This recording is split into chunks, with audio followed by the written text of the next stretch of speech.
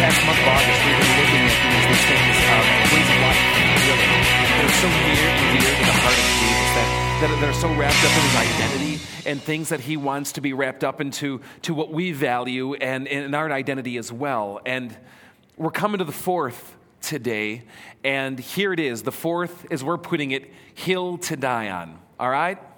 A willingness to take risks. Now, let me show you how we give verbiage to this at FOF. We'll say this: we believe the only way to truly discover the depths of what God is calling us to do is by stepping out of our comfort zones and taking leaps of faith. We want to be willing to do whatever it takes to be obedient to him. And for me, there's this parable in the Bible that I think flushes this out beautifully. I want to read this to you today. Jesus was sharing this with his disciples. It comes from Matthew 25. And here's what he says. He says, the kingdom of God, it's like this. It's like a man going on a journey. And he called his servants and entrusted his property to them. To one he gave 5 talents of money, to another 2 talents, and to another 1 talent, each according to his ability. Now, after this, he went on his journey. Now, the man who had received the 5 talents went at once and put his money to work and gained 5 more. So also the one with the 2 talents gained 2 more. But the one who had received the 1 talent, he went off, dug a hole in the ground, and hid his master's money. After a long time, the master of the servants returned and settled accounts with them. The man who had received the 5 talents brought the other 5. Master, he said, look, you entrusted me with 5 talents. I have gained 5 more. And his master replied, well done. Well done. Well done, good and faithful servant. You have been faithful with a few things. I will put you in charge of many things. Come and share in your master's happiness. Now, the man who had received the 2 talents also came. Master, he said, you entrusted me with 2 talents. Look, I have gained 2 more. And the master replied, well done, good and faithful servant. You have entrusted with a few things. I will give you many things. Come and share in your master's happiness. Then the man who had received the 1 talent came. Master, he said, I knew that you were a hard man, harvesting where you had not sown, gathering where you have not scattered seed. So I was afraid. And when I went out and I hid your talent in the ground. Look, here's what belongs to you. His master replied, you wicked, lazy servant. So you knew that I harvest where I have not sown and gather where I have not scattered seed. Well, you should have at least put my money on deposit with the bankers so that when I returned, I would have it back with interest. Take the talent from him and give it to the one with 10 talents. For everyone who has will be given more, and he will have an abundance. Whoever does not have, even what he has will be taken from him. And throw that worthless servant outside into the darkness where there will be weeping and gnashing of teeth. Good times. All right. Can we just agree here today that this parable really isn't about money? If you're looking at this parable and thinking about money, you're looking at it way too narrowly.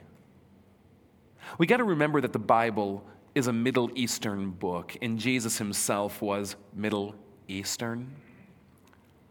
It's fascinating that while most people in the West tend to fixate on the amounts, did you? 5 talents, 2 talents, 1 talent. What's the quantity? What's the volume? How does the transaction work? The same parable has been given to Bedouins in the Middle East. And they've been asked, what's your take on this? What's it about? What's the core central idea? The answer is a bit different than the way most people in the West typically approach it. An answer, I think, that sheds a lot more light. Here's what they said. It's about how you view your master. Let me ask you, how do you view the master? Now let's just state the obvious. The master is God, right? So let me ask it differently. How do you view God? Do you view God as someone who wants you to share in his happiness? Someone who delights in watching you take risk and thrive and grow? Or do you view God as someone hard and stern? Someone of whom maybe you're afraid of, someone who is quick to put down anyone who risks losing that which he has given you. Anyone, a God who puts down anyone who approaches life in anything more than the absolute most conservative of ways. How do you view your master? Because I'll tell you, the answer to that question is going to impact your relationship with God. And beyond that, the answer to that question is going to impact the trajectory of your life. What did the wicked servant say? Here's the hinge phrase. I was afraid. And so I hid. I protected your money. I hid onto what you've given me. I preserved it in order to give it back to you. And what does the master say to this guy? You lazy, unfaithful servant. You lazy, unfaithful servant. He takes it from him and gives it to the other because you see, for Jesus, faithfulness is not about preserving that which he has given to you. For Jesus, faithfulness is about multiplying it.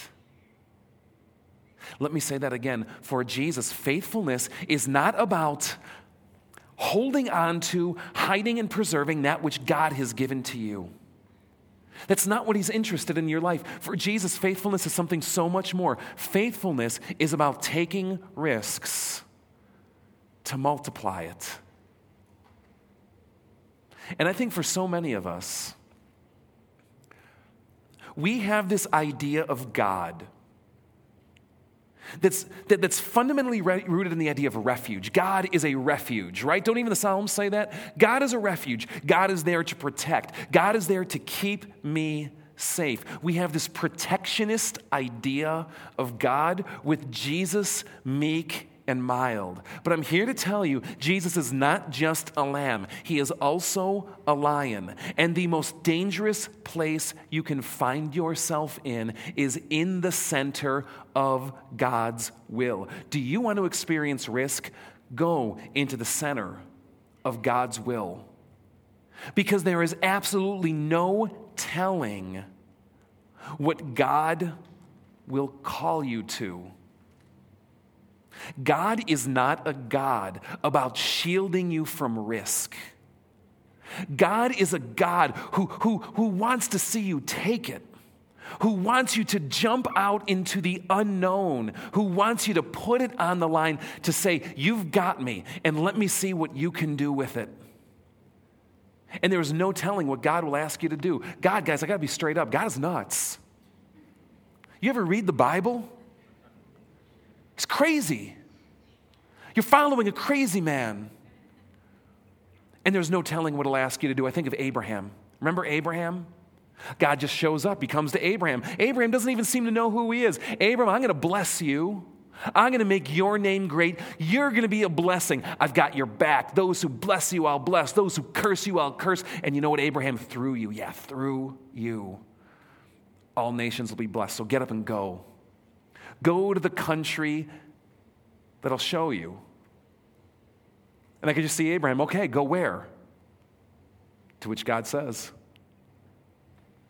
I'll show you when you get there. Are you kidding me?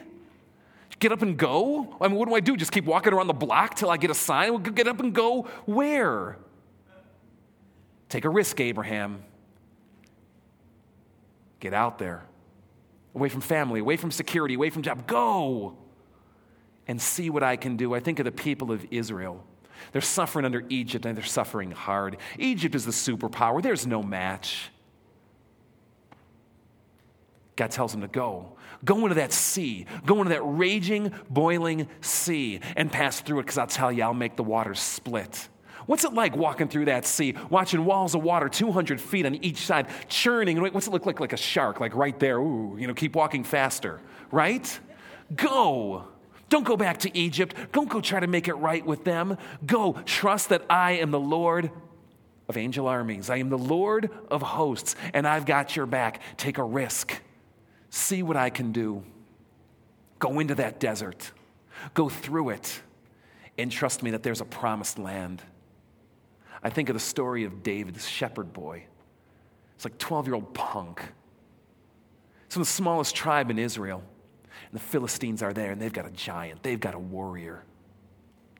He takes a sling and 5 stones, and he goes out against the one who's armed to the hilt, who's been trained from war from the time he's been a kid. David, go. Take a risk, and I'll show you what I can do. I think of the disciples. You ever actually see what Jesus asks them to do? Go. 2 by 2, he sends them, go. I'm sending you out, his words, like sheep among wolves. Don't take a bag. Don't take an extra pair of sandals. Don't take a sword or a staff. And you will stand before kings and governors, and in that moment you're going to quake, but know that I am with you, and I will speak through you. I think of Peter. He's on that boat. The storm comes in. The waves are high. Jesus comes walking by. Hey, Peter, you want to walk on water? Get out of the boat. I think of Jesus himself. In his relationship with the Father, go to Jerusalem, he says. Go to Jerusalem, where you suffer and die. There's no telling what God might ask you to do.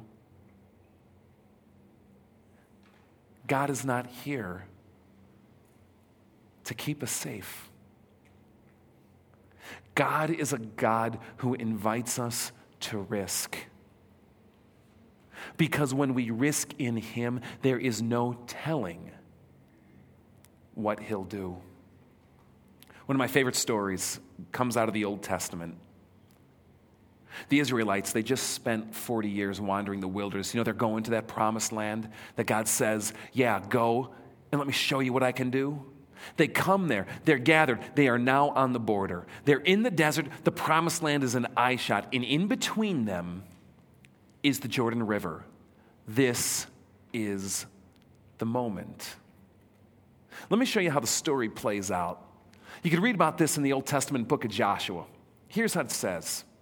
God comes to them and he says, okay, Moses, tell the priests, he comes to Joshua, tell the priests who carry the Ark of the Covenant, when you reach the edge of the Jordan's water, go and stand in the river. Any of you here fish? Got the hip boots? You ever stand in the river? Do you not fish, but you just like standing in rivers? No big deal, right? Okay. Stand in the river. He regroups. So choose 12 men from the tribes of Israel, one from each tribe. And as soon as the priests who carry the ark of the Lord of all the earth, set foot in the Jordan, its water flowing downstream will be cut off and stand up in a heap. Cool, I'd like to see that. Okay, hop in the river. Watch it stand up in a heap. God did it before. Can't God do it again? Still doesn't sound like a very big idea, because I want to ask you today, what picture do you have in your mind of that river? How does the river look? Well, the text will tell you. Now the Jordan is at flood stage, all during the harvest. This ain't some like calm, tepid stream.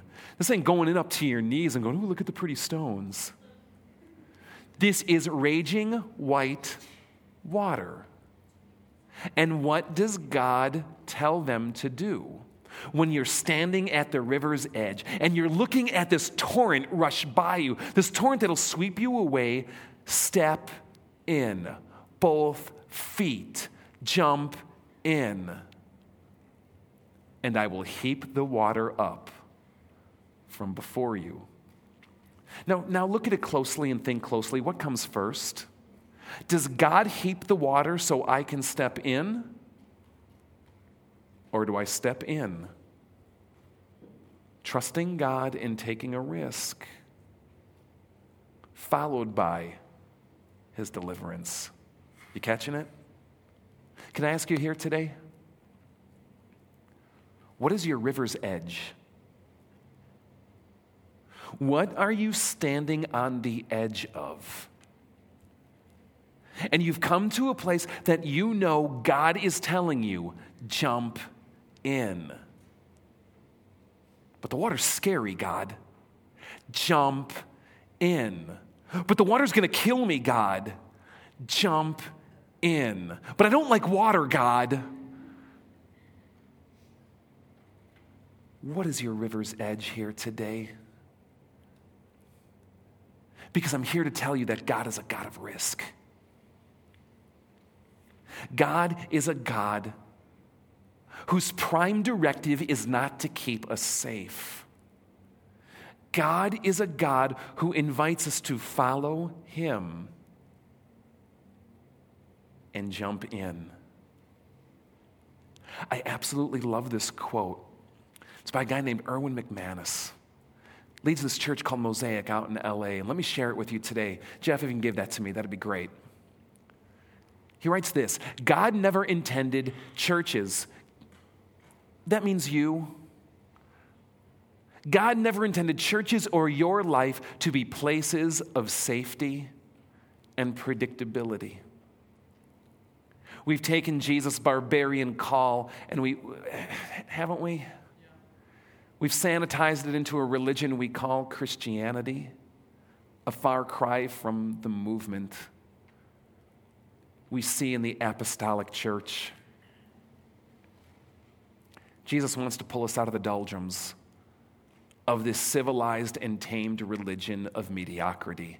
He wants to release us to become an uncivilized, untamed incitement of faith, love, and hope, and reclaim the primal passion to serve and lost, broken humanity. Or as the New Testament puts it, without faith, it is impossible to please God. And may I substitute a word here today? Risk. Because what is faith? It's risk. Faith is not a set of ideas, certain propositional truths that we master so you pass the test. That's not faith. Faith is a way of life. Faith is action. Faith is fundamentally trusting that which you do not see and that which you do not know with certainty, without risk. It is impossible to please God. And let me ask you here again today, what is your river's edge? What is that place of risk, that place of obedience, that call, that place of repentance? What is that thing that you are afraid of? And I get it.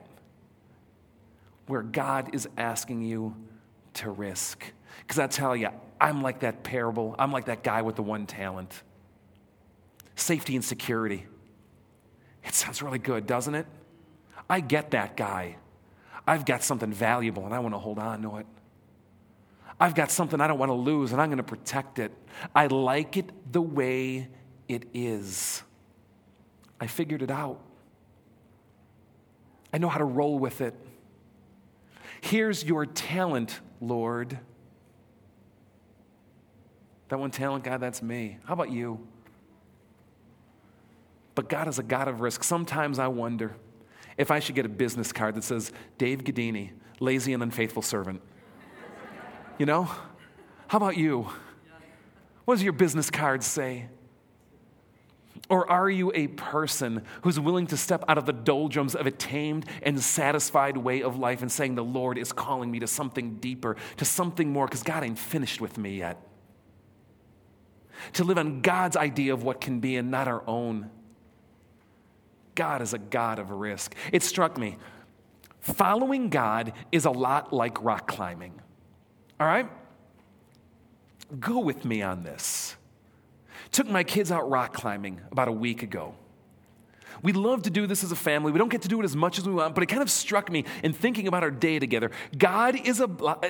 Following God is a lot like rock climbing. Now, you would think this. You would think that the first rule of rock climbing is don't fall and die, right?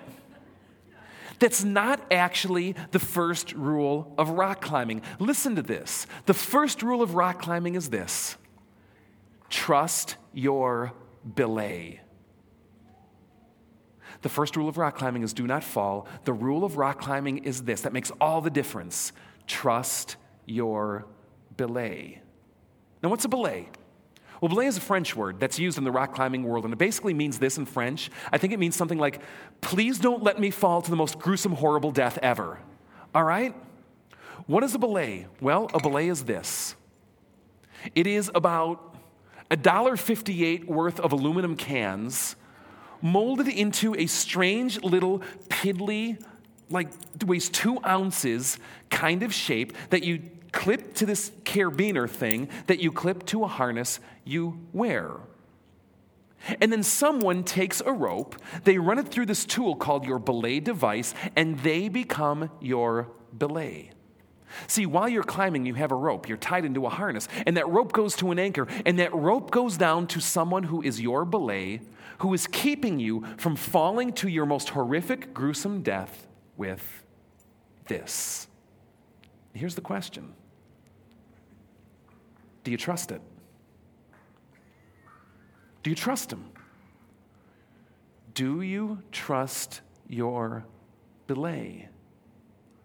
Because the answer to that question makes all the difference in how you climb. Watch someone who doesn't trust their belay. Watch them. They're afraid. They're timid. They hug the wall and they won't let go. There's handholds within reach, but they're looking around going, I'm 15 feet, 20 feet, 30 feet off the ground. If I fall, this is going to do some damage. And you watch them cling for dear life. You watch them hold them. You see handholds. You see leaps that they could take, stretches that they could make, moves that if they were just bold enough to take them, would be within their grasp. But they won't. Because they're afraid they're going to fall. They don't trust their belay. It was great. I was with my kids at the gym. And they were on this thing called the auto belay. Basically, it's an automated system where you hook in, and this automated system that takes the human element out controls your descent. And they were thriving. They were climbing. They were making moves and taking leaps. But then I told them this. I got my certification at the gym, and I'm like, it's time to trust Dad as your belay. Because there's runs here you haven't done yet. There's new challenges. You've mastered that wall. But what about that one over there? It was fantastic watching their wheels turn. Do I trust Dad to belay? And quite honestly, the answer is no. You can ask them, but no, get me back on the auto. And you saw the timidity and the fear and the hesitancy start to creep in. But Dad's sitting there saying, I got you. I know what I'm doing, and I really do. And even if I didn't, I wouldn't tell him. But I got you. Dad is on belay. And when you trust your belay, it's like poetry up there. You watch people dance on that wall. You watch them leap. They look like Spider-Man. Taking risks, taking challenges, delighting in the happiness. If you trust belay. So much of following God is knowing that ultimately He's on belay. Because the thing is, when you rock climb, you will fall. It is not an if, it is a when. It is an inevitability. When you climb, you will fall. And if you are not willing to fall, you will never climb well. Because falling is not the issue. The issue is who's on belay. When you fall off a wall and someone's on belay, you'll fall 5 feet, sometimes as much as 10. That doesn't sound like much, does it? But when you're 40 feet up and you're seeing everything around you and you don't feel completely tightened in, like I am glued, it's frightening. It's terrifying. You will fall. When you follow God, you will fall. 5 feet, sometimes 10. And it's terrifying. There's no getting around it. If you take risks, sometimes you'll miss that handhold.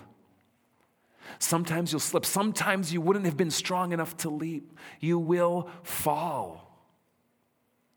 But what following God is all about is saying, Lord, I see it, and I know it can go higher.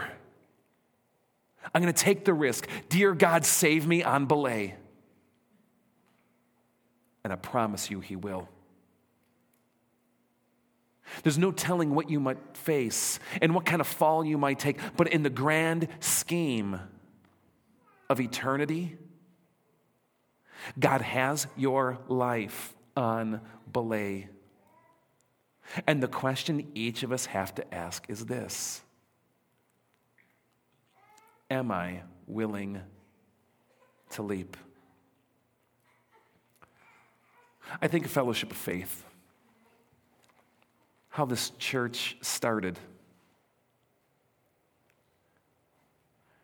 People willing to leap against all odds. People who gathered together with little hope and little chance, just a call by God in a dream. I think how this church banded together, starting a journey when everyone else wanted to see them fail, and they took a leap. And you're sitting here today. I think of 4 years in, and they were sitting in vacancy. It means no one to lead them, no one to teach them, no one to guide them, no prophet in their midst. Rotting away in a crap hole gym, and no one wanted to touch him with a 10-foot pole. Asking pastor after pastor after pastor to come, getting no after no after no. And hitting the bottom of the barrel. Asking, what does this mean? And taking a risk on a 29-year-old punk who back in the day wanted to start Gen X ministry out in Rockford. And they took a leap. And here I am today. I remember rotting away in that gym. They didn't have money. I just dreamed that it had to be something more than this. And they started taking second and third jobs. They started pledging money that they didn't even have. Stupid. build this place. Let's buy this land. And you're sitting in it today. And I think of all the risks that they've taken since then. What would this church be if it wasn't for taking risks in leaps of faith? And I tell you, the day that this church starts or stops taking risks in leaps of faith is the day we should close our doors. The day we say, this is good enough, just let's keep it and preserve what we have and keep as it is the day that we should close our doors, because it's the day we become a museum instead of a faith-filled people of God. And how about you? Think of the trajectory in your life. Those times when you took a risk, the times when you stepped out in faith. Did you fall? Maybe. But do you regret them? Where would you be today if not for those choices? And the moment that you stop taking risks, saying, God, I'm done. I'm just going to hold on to what I have. It's the day you step out of following Jesus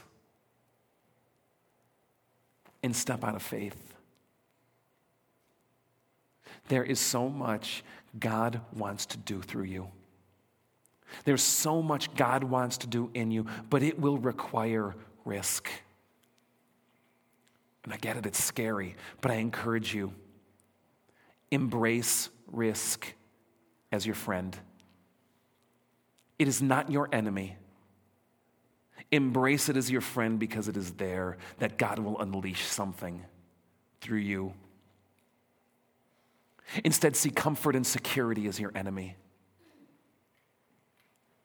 because it'll lock you into place. It'll change you. You'll like it and you'll want it so bad that you will seek to hold on to it no matter the cost. What does it look like to live with God's possibilities in mind rather than what we can see in the moment? What does it mean to take that risk? I want to show you something in closing. It comes from our membership covenant here at Fellowship of Faith. One of the 5 parts says this: we believe we are loved by God, and though we are broken, God yearns to redeem and restore every aspect of who we are. We believe will you read the second with me? The second paragraph. We believe the only way to truly discover the depths of what God is calling us to do is by stepping out of our comfort zones and taking leaps of faith. Following Him is extreme, and the life of faith is an adventure. It is a journey of discovering and rediscovering a deeper life with Him every single day. That's what I want for you. That's what I want for us. And I encourage you, whatever river's edge you stand upon, trust that God is on belay. Take a step. Take a leap. And watch what God can do. So I want to invite you to rise.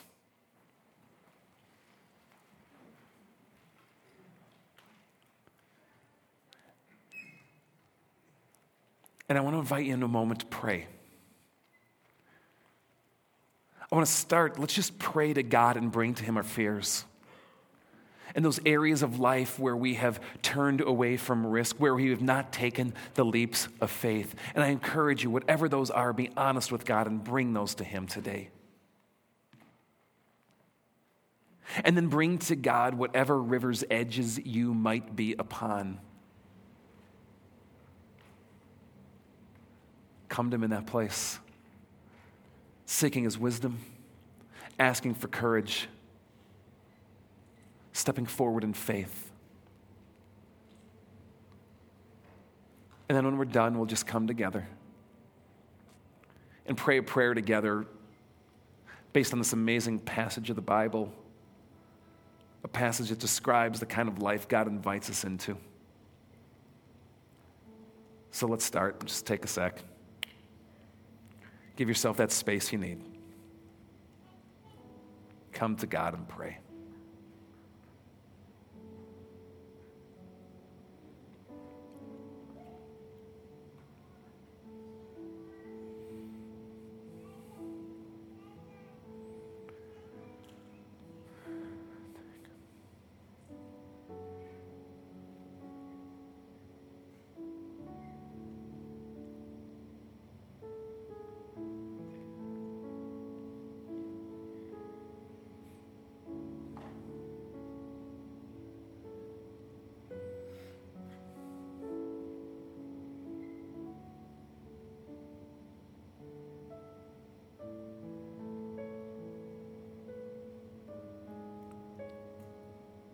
Forgive me, God, for the risks not taken. Forgive me for the times that I've held on to security and comfort over boldly following you. Forgive me for valuing what I have more than what you say can be. Show me and make clear to me where you're asking me to leap.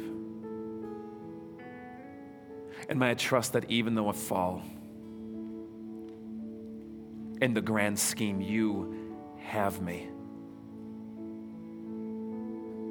Unleash what it is you are seeking to do with my life and through me to others.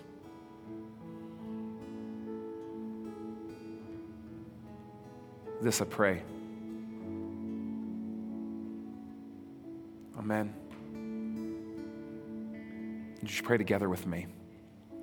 Lord, devote us to the apostles' teaching and to the fellowship, to the breaking of bread and to prayer. Fill us with awe at the wonders and miraculous signs done by the apostles. Bring us together in common. May we sell our possessions and goods to help those in need. We will continue to meet, breaking bread in our homes and eating together with glad and sincere hearts. Receive our praise, O God. May we enjoy the favor of all the people. Add to our number daily those who are being saved. Our Lord Jesus, on the night he was betrayed, took bread. He broke it, he gave it to his disciples, and he said, "Take and eat. This is my body, and it's given for you. So do this in remembrance of me." And he took a cup after supper, and he gave it to them. And he said, "Drink of this, all of you. This is my blood of the new covenant, and it's shed for you, for the forgiveness of all of your sins. So come, do this in remembrance of me." Welcome.